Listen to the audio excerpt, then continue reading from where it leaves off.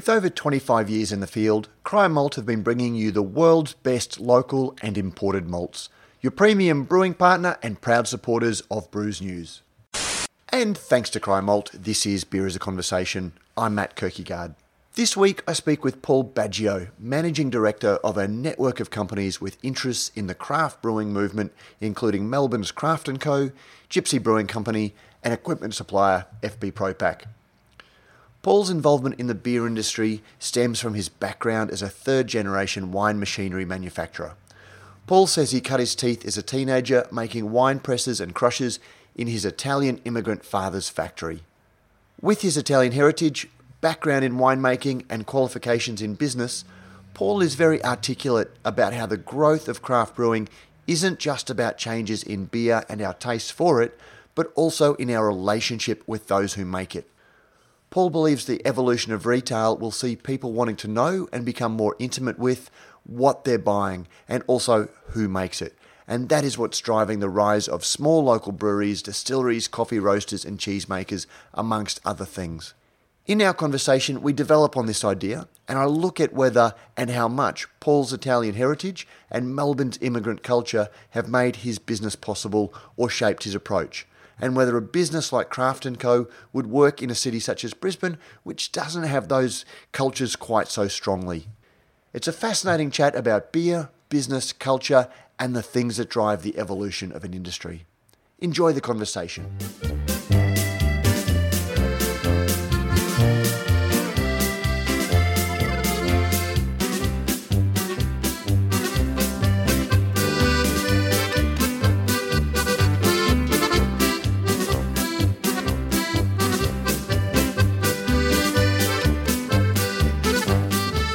Paul Baggio, welcome to Beer as a Conversation.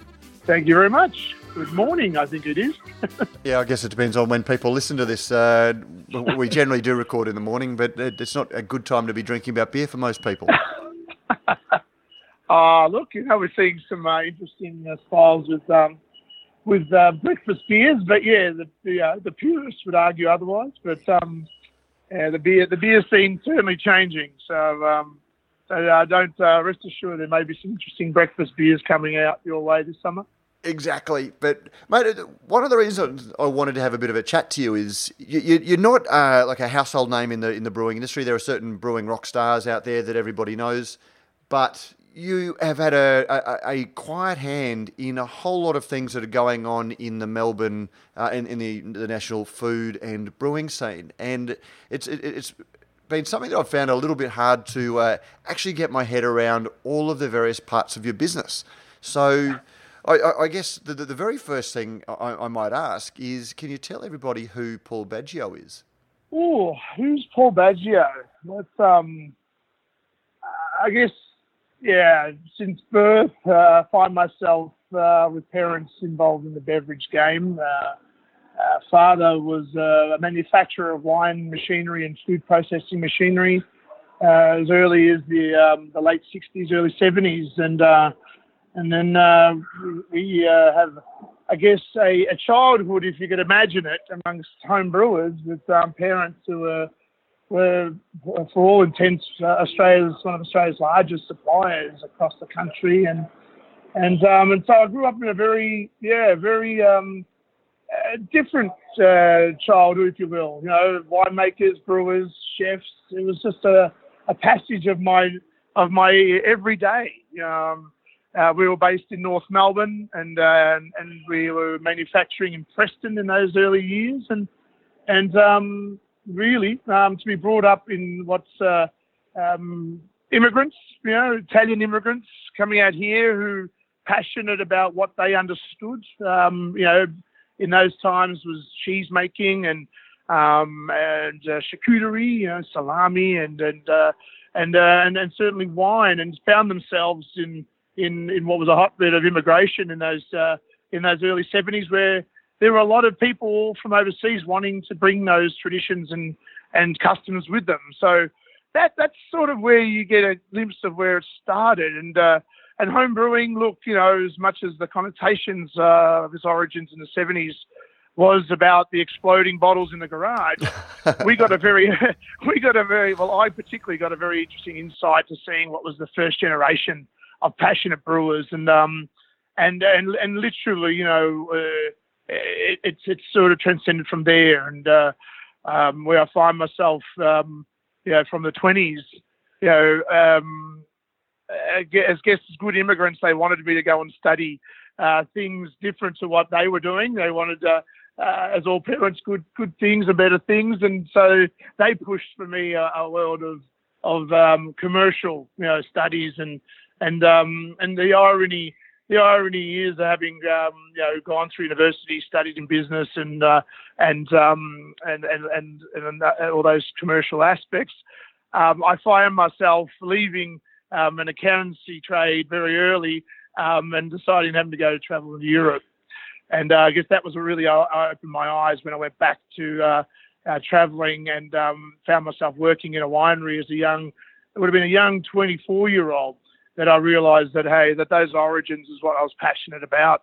And despite all the protests from my parents, I came back to really continue on what was a path that they'd started, and just happened to find myself, I guess, with good timing around those late 90s, in good company with the guys from Mountain Goat and Holgate. We all basically, I think it was the class of 97 down at Ballarat Uni. And I went on taking forward what were credits in winemaking and brewing, and matching it with what is a Northern Italian heritage in distillation, to then go on and really just take a more active industry in building breweries and distilleries. So look, that's a bit of a very interesting path that gets me where I am. So today, with a number of different organisations, I guess I look back at having started building Blue Tongue Brewery. Stockade was actually the first brewery back in sort of 99, 2000.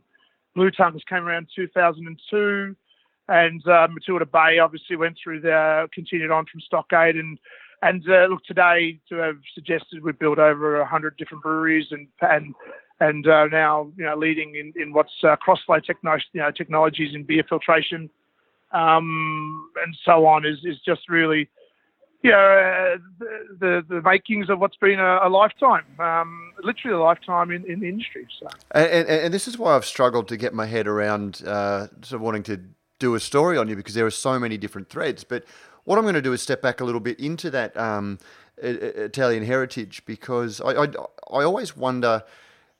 I look at something like beer, and people like to see that beer is one thing, but I actually see beer springs out of the culture of the community that it's brewed in, and the mindset behind it, and the consumer approach to drinking it. Whether they're happy to have something that's shipped halfway across Australia, or whether they want something that's fresh and local.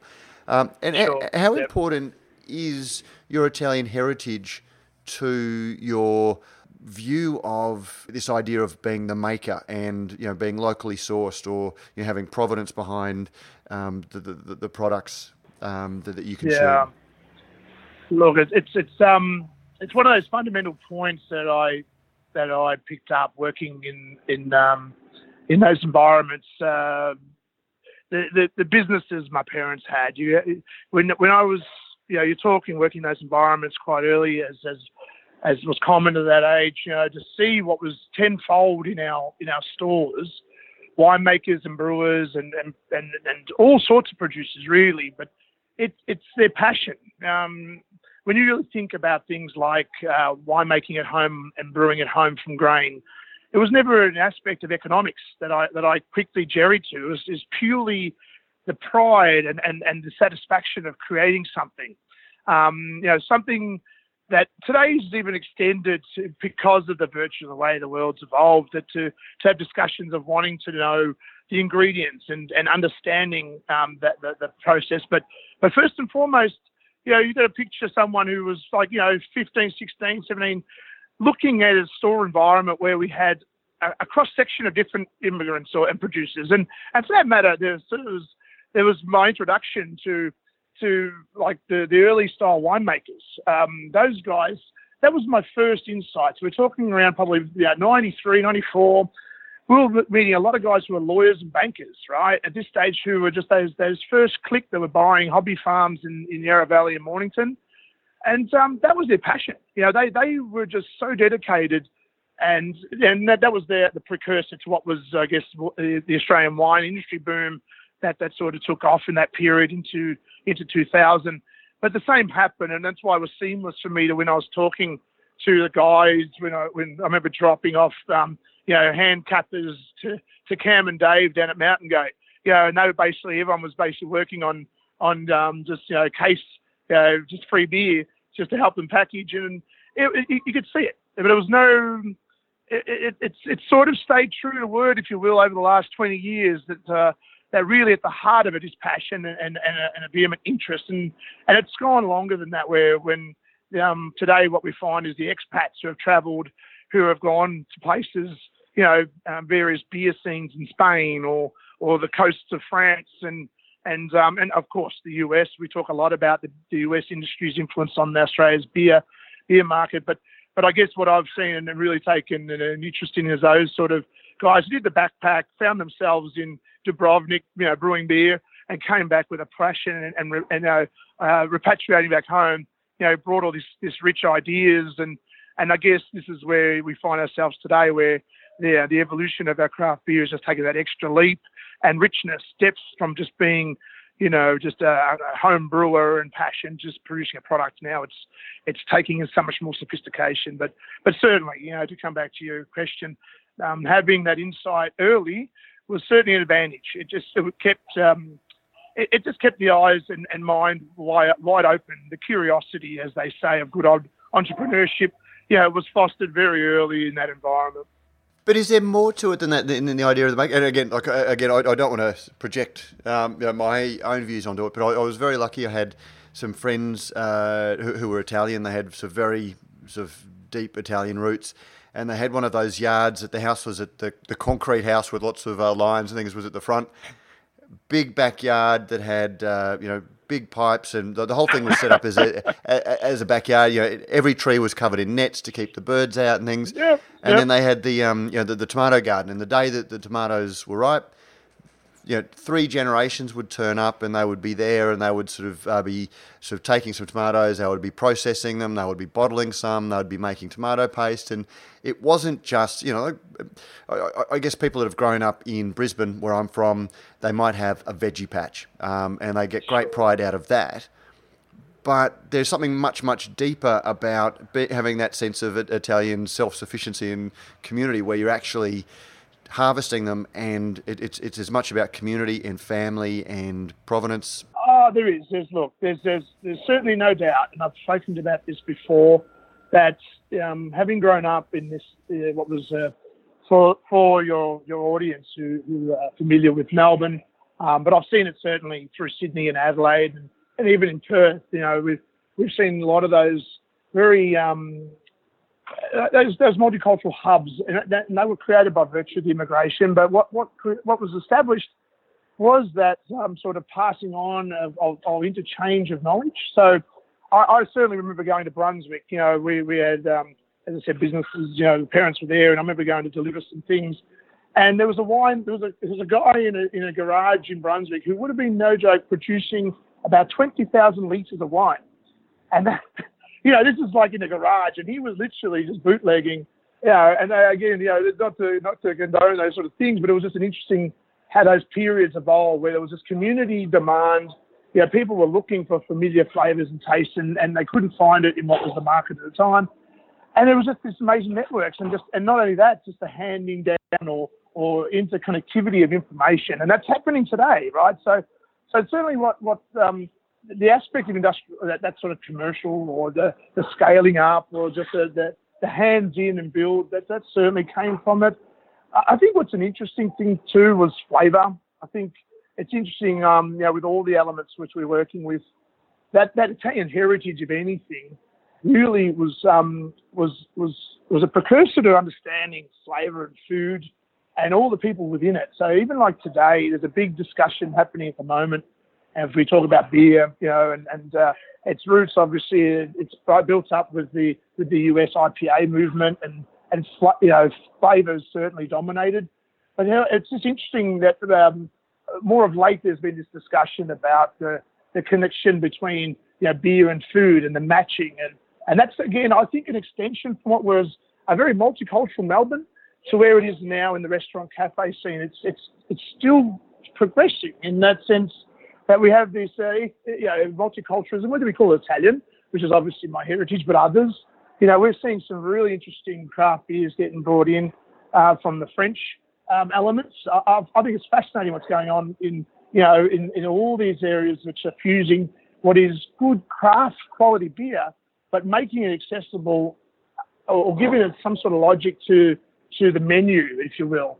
And I think that's really the next paradigm that we have to think about where craft beer fuses itself more solely from what is a craft artisan sort of label to what becomes part of more the food artisan scene or the Melbourne food scene, and certainly Sydney's food scene, and Brisbane. Brisbane has a massive story on its own at the moment. It's the fastest growing craft beer market in Australia. But it's interesting that you say that, so I'll just before we move off from that point, because it's interesting that you did mention that Melbourne is multicultural, and as a Brisbane boy growing up in Brisbane, going to Melbourne there was always something that was special about it, because you had foods that were much more widely available than they were up here. You maybe had little pockets up here, but there was a culture around Melbourne that was very multicultural, and so you had very defined precincts, and it was exciting. But then anyone that's grown up in Melbourne is just going to accept that, and probably isn't as conscious of the novelty of that as somebody who drops into that. And so, yes, Brisbane is going off in terms of the number of craft breweries, and there has been a jumping onto the craft beer side of things. But again, the culture is, a lot of that is just being transposed onto what was the previous beer culture. But it evolves. And it evolves in its own, what I've found, and again, I guess I get this opportunity to travel a lot in the business I'm in, but I certainly see that they all build on top of each other, and Melbourne's scene will evolve.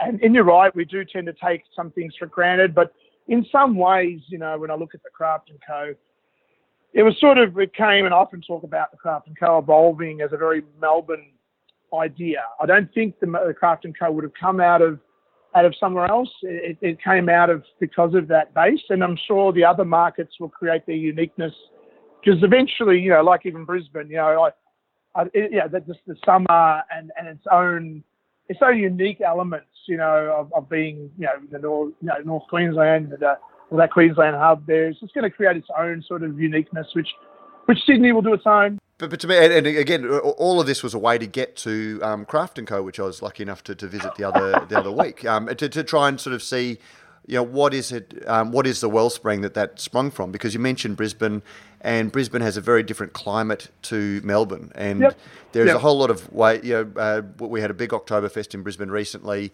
It was under this enormous marquee. There was room for thousands of people under this marquee, but it was a wet weekend, and crowds were down because Brisbane people just won't go out if it even looks like raining. Whereas in Melbourne, you would never go out if that was the case. So people are much more acclimatised to do it. But then the flip side is that Brisbane also looks at what, when Brisbane people go down to Melbourne and they experience the laneways and those very exciting laneways, they want that here. And so we've seen property developers building developments that include a laneway that never existed beforehand, which to me is nonsense, because it works on a very limited way. But the reason that the laneways grew up in Melbourne was because of geography and culture and all of those things, and you can't just transplant that. And that's why I was wondering, because I love the idea of Craft & Co., which you've got a deli and cheese and a bar, and you've got incubation hubs for brewers and spirits makers, all in this one venue where you can sample and sip and try. And I wonder whether that is a thing that could really only have sprung up in Australia in somewhere like Melbourne. Look, yeah, I feel so. Not only because, look, the genesis of an idea like Craft and Co. was literally some 20 years in the making. I mean, I remember designing on backs of envelope the idea of Craft and Co. Over 20 years ago. So, and that came from, look, the various businesses were involved in education, where we did, winery and cider and brewery and cheese making courses, and we were doing those things, some 20 years ago. And what was interesting, what always caught my eye was the activity or the energy that came from having all these producers. So there was actually one particular evening, I remember it so clearly. We had the winemakers on one side of this building, and then there was some guys doing salami. Anyway, and I think there was a cider thing. Anyway, it just happened to be they all finished at the same time, and what was unique was how they all, at the end, were all just fascinated about each other's production. They all just sort of intermingled, and it was this great buzz. And I thought, wow, that's what it's about. And so the Craft & Co., when we were talking, was how do you make a place that can have all these artisans, where you literally create like a village? We had a brewery, a distillery, we have a cheese studio where, creates, apart from cheeses, has all dairy. We create yogurts, and then you bring in within the brewery, like, for example, the spent grains. They were making breads and crackers, and so this is where the concept, sort of evolved, was to put all these artisans, and they became the not so much, we use the word theatre, but it's because the public always had a fascination and interest of this, and whether it's a Melbourne thing or not, but that's what we were going 20 years ago.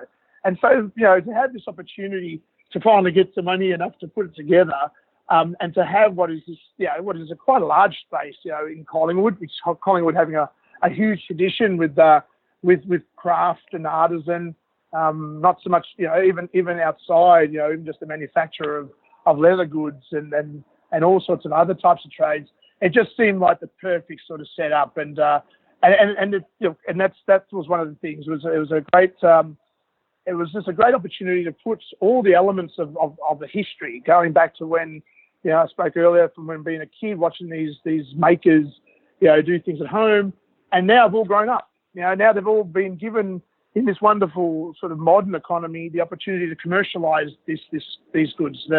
It's hip, as once upon a time home brewing wasn't, and today they are the flavorists. I go to the US and home brewers are rock stars.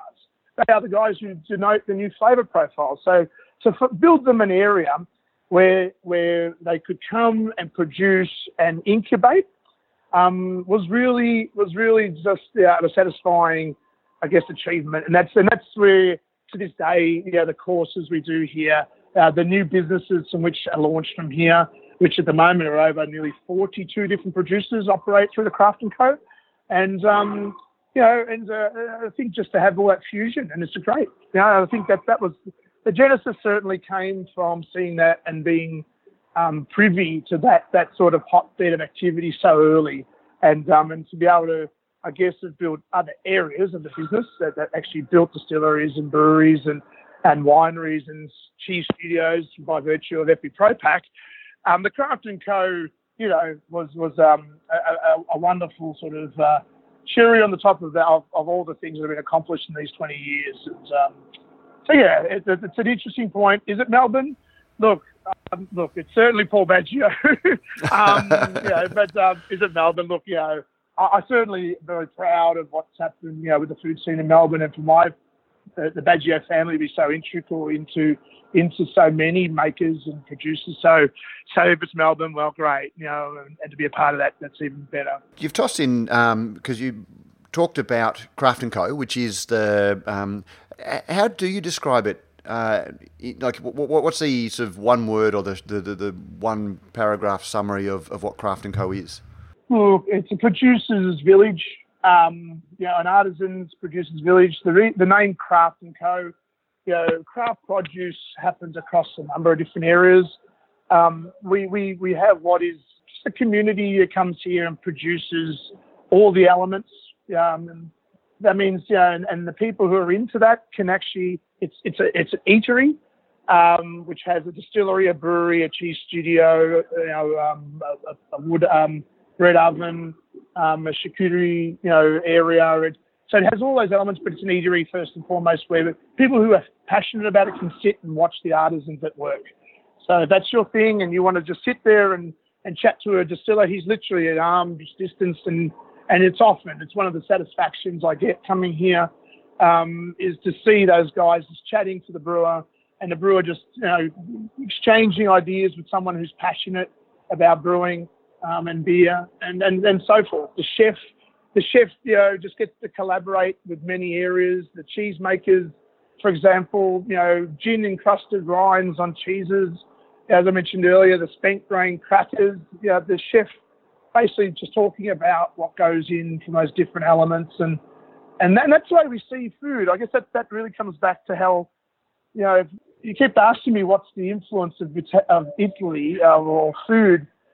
And I guess, during the interview, I probably only come clear to that right at this point, in the sense that the Italian food table is when you don't drink wine for wine's sake. It's the table that's sort of a welcoming experience. And there's a lot of sayings in Italian that talk about the table being, the table of plenty being a very welcoming place where exchange and conversation happens. I guess the Craft & Co is that. It's sort of a village where you got interested, like-minded people coalesce and just really, can enjoy all fresh produce. It's probably that. Yeah, that comes down to what the Craft & Co is about.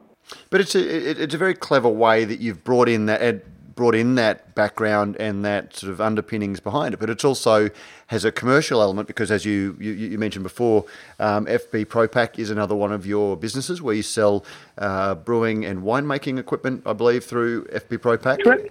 And it's almost and distilling equipment as well. So it's almost a showroom in a sense where as artisans come in and make their spirits, or they the gypsy brewers and come in and use your facilities. I guess they're becoming trained on your equipment, and if they do fly the nest eventually, hopefully they'll sort of be comfortable working that equipment, and it's a business opportunity for you. Sure, yeah, there is a pragmatic side. I mean, look, no. That's certainly not having a dig. Don't sound defensive about that, because I think it's a really clever business model. No, look, I guess I was brought up in a very entrepreneurial framework. As I mentioned earlier, my background, I was encouraged to pursue and become a commercial student and did very well in that area. I guess passionately, food, beverage was always my thing. I guess I just found uniquely a way to fuse the two. I certainly studied brewing. I was a winemaker for many years and did brewing over in Europe for a number of years. But what I found most satisfying was building or helping the build of businesses. And to this day, that's really where we do our best work. So what we have is this fusion, like FB ProPack, as mentioned earlier, has starts at building some of the first big brand breweries, first big brand craft breweries, I should say, Stockade and Blue Tongue, so be it on a larger scale. But then again, St Andrews Brewery, KG Brewery, Napoleon Brewery, we've had so many stamps on that size of brew development. And for that matter, even distilleries, we started distilleries back in 2002.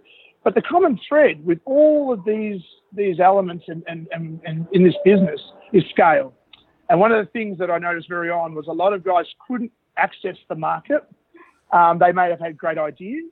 They may have had all the passion under the sun, but they really could not crystallize their ambitions because of just lack of access to capital. And that, pragmatically speaking, strategically could have impacted, or could impact FB as a business. And the logical thing was to say, well, look, we started incubating, as in getting involved and putting our money where our mouth is very early. I'm talking over 10 years ago, with different projects. And so this is where the craft sort of organised that, but took another level. So apart from where we were incubating maybe 10 years ago with lease equipment and rentals and traditional models, the more modern framework is to partner.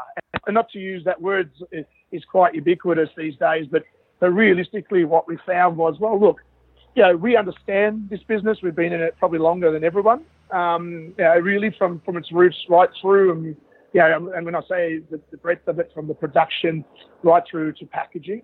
And so that's where the Craft & Co. we saw was another opportunity to bring people in who got ideas, who wanted spaces from which to really express those concepts. And yes, by virtue, get their hands in moving from what's more nano style type brewing to what is the next level, and then to enable them to scale. And that level of scaling, ironically, happens at all aspects of business growth in the beverage and food scene. So like the Craft & Co. has a 10-hect brew house with 20-hect primaries. We're expanding them out to 40 hectares. Why? Because that's a good size from which you want to take your concepts from nano production into commercial. And we're busy building the next scale, which will be open in the next month or so, which will be a larger, which will enable people to scale from the next levels up, because just the barriers to entry is literally capital. And so that's really what we've been able to achieve with production, both with distillation and brewing, and a number of areas like cheese making. The next level of it, what we recognise is, okay, it's one thing just to give someone some tools. What we actually give them is then also a venue in the Craft & Co. for which them to bring in their distributors and their sales teams to do events. Because realistically, as a business owner, you got to sell. And that's my message to the guys, where we say, look, we're going to actually help you build revenue streams. And so we are just not, so like, here's a piece of kit, and saying, see you later. We've quite unashamedly invested in the process, and that's where the next level. And so yes, you're right. The link is come with us with the journey. FB has its technical skills, the engineers. We pride ourselves in investing in all those areas of bottling technicians and brewers and distillers. But we recognise there's very few, other than the corporates, who could just literally come in with a business model and say, bang, can I have a brewery and a bottling line? So it's certainly very vertical from a strategy, but it certainly comes from being passionate of the industry and having a very macro viewpoint in its long run, its long run success. And that's a bit different to what I guess a lot of other suppliers would be doing. So what's next? And again, so I'll frame this question by saying, I look at a lot of people who are coming in, particularly under 30s, who have a very different approach to beer than people my age who are closer to 50. But they seem to have a much different look at sustainability and culture, which to my way of thinking really locks in the value for small local breweries. Do you think that's reasonable? And do you think we are going to see what's next for the maker scene? What's next for the craft brewing scene? The craft brewing scene, I think, differentiation. I think, again, there's the niche areas that still need to be exploited. The flavour profile is quite heavily skewed to the IPA and those very broad, that sort of side of the spectrum flavour. I think what we're going to find, having seen the wine industry follow a very similar pattern, is I find sophistication in the palate will start to build, if it's not already existent with a lot of producers. I think that the drinker, we talk about the current consumer, their experiences, they're well travelled, or more travelled than previous generations, and they're bringing those experiences, and I think that the broader, the capturing of a broader audience will require the craft beer scene to look at, where does beer sit on the table? If it is to make that mainstream, category jump, it needs to probably find a nice little pockets of matchings, and to actually form itself in a vernacular like white wine, red wine, sort of fish and meats. That's a bit simplistic, but we're seeing those trends overseas. Certainly, I'm a big fan of what I'm seeing in Europe, and that's nothing, just to denote or to reduce what influence the US has had. I certainly spent a lot of time on the West Coast in Portland and Oregon, Portland and Washington State, and those areas, to see that there's just amazing developments happening even in the US with food matching and beer. But I really have seen in the last probably say 2 to 3 years some really interesting enclaves coming out, as in producer hubs coming out of Bologna and Parma, and out of Bordeaux in France, that I think really are interesting places for which brewers here could be looking at as to how beer is becoming just part of, and not beer for beer's sake. I think it's part of a broader acceptance, and where flavour has been sort of embraced, and still craft and artisanal has been honoured. So I think that those areas will be what we'll see, as that we take that next level to maturity in the craft beer development. And certainly these areas, I mean, our incubator is not the only one. There's a number of incubators, forming, which they're all going to start just now accessing, possibilities for new producers to bring ideas and their creativity to the market. So, and I think that's going to be great. So it's certainly some really exciting times. And watch that space. Oh, absolutely. And the one thing, the three, you talked about Bologna and trying to think of and Bordeaux. Bordeaux. France, yeah. These are places with a very strong food culture already, and so having the beer grow into that, it's growing into a very established food culture. Do you see something like that springing up in Brisbane? Which, look, I would argue, and I'd probably might get held down by Brisbaneites, but Brisbane doesn't have that sort of food culture the way that Melbourne does, for example. Well, as I said earlier, I think they all form from their previous layers of experience their own unique paths, and even though Melbourne certainly has via its, let's call it, Italian Greco style heritage. I would suggest Sydney will form, a different form of influence, and I think Brisbane's got amazing. It's you just talk about seafood, right, or just that summer style, appeal. It just can't help but take, that whole food culture into new exciting ways, and I'm just not sure, like we look at the beer scene even in Japan.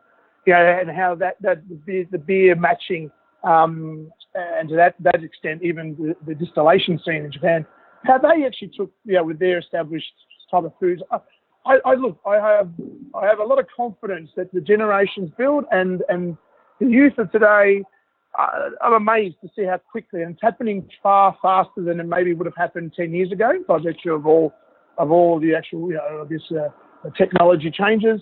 So look, I certainly think Brisbane is in a very good position in the sense because it's just its climate, its tourism.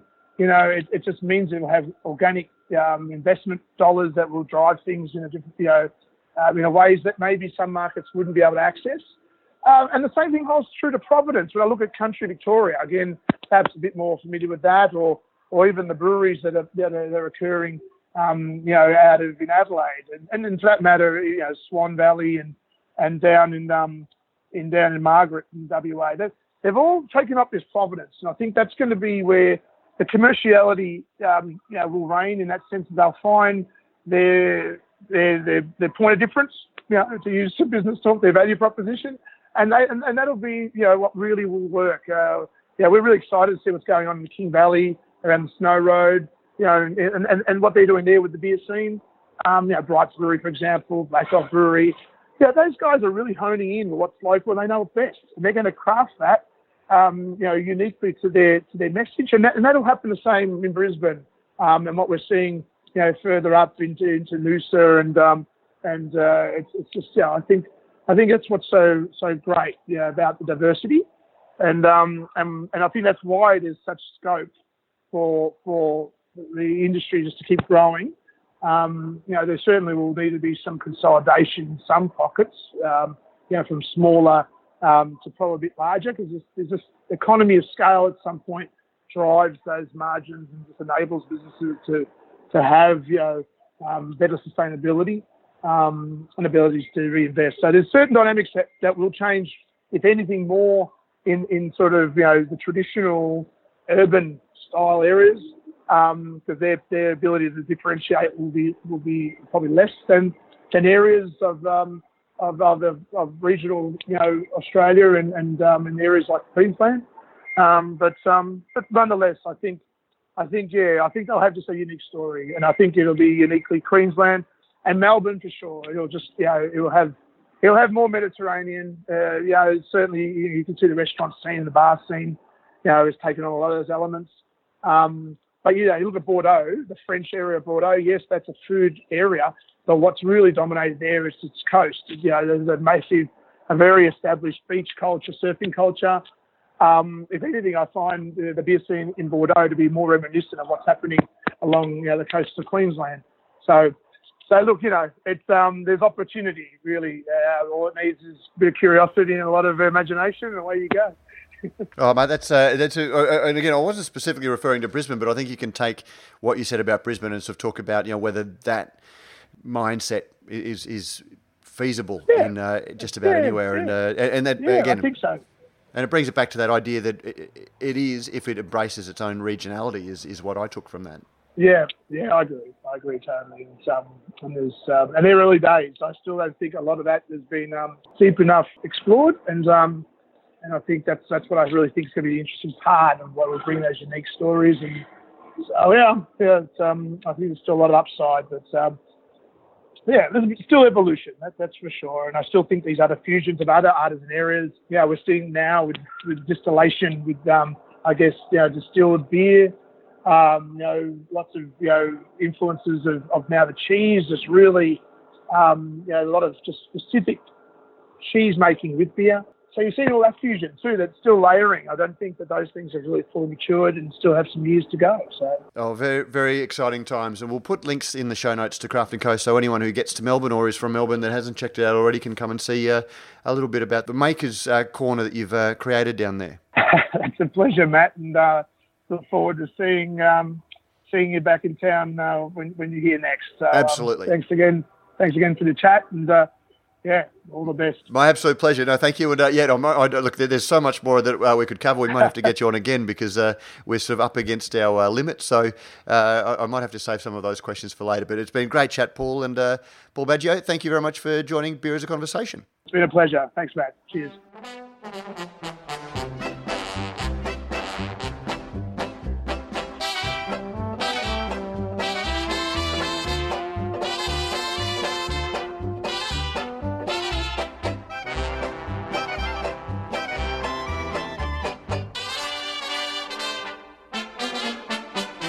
And that was Paul Baggio.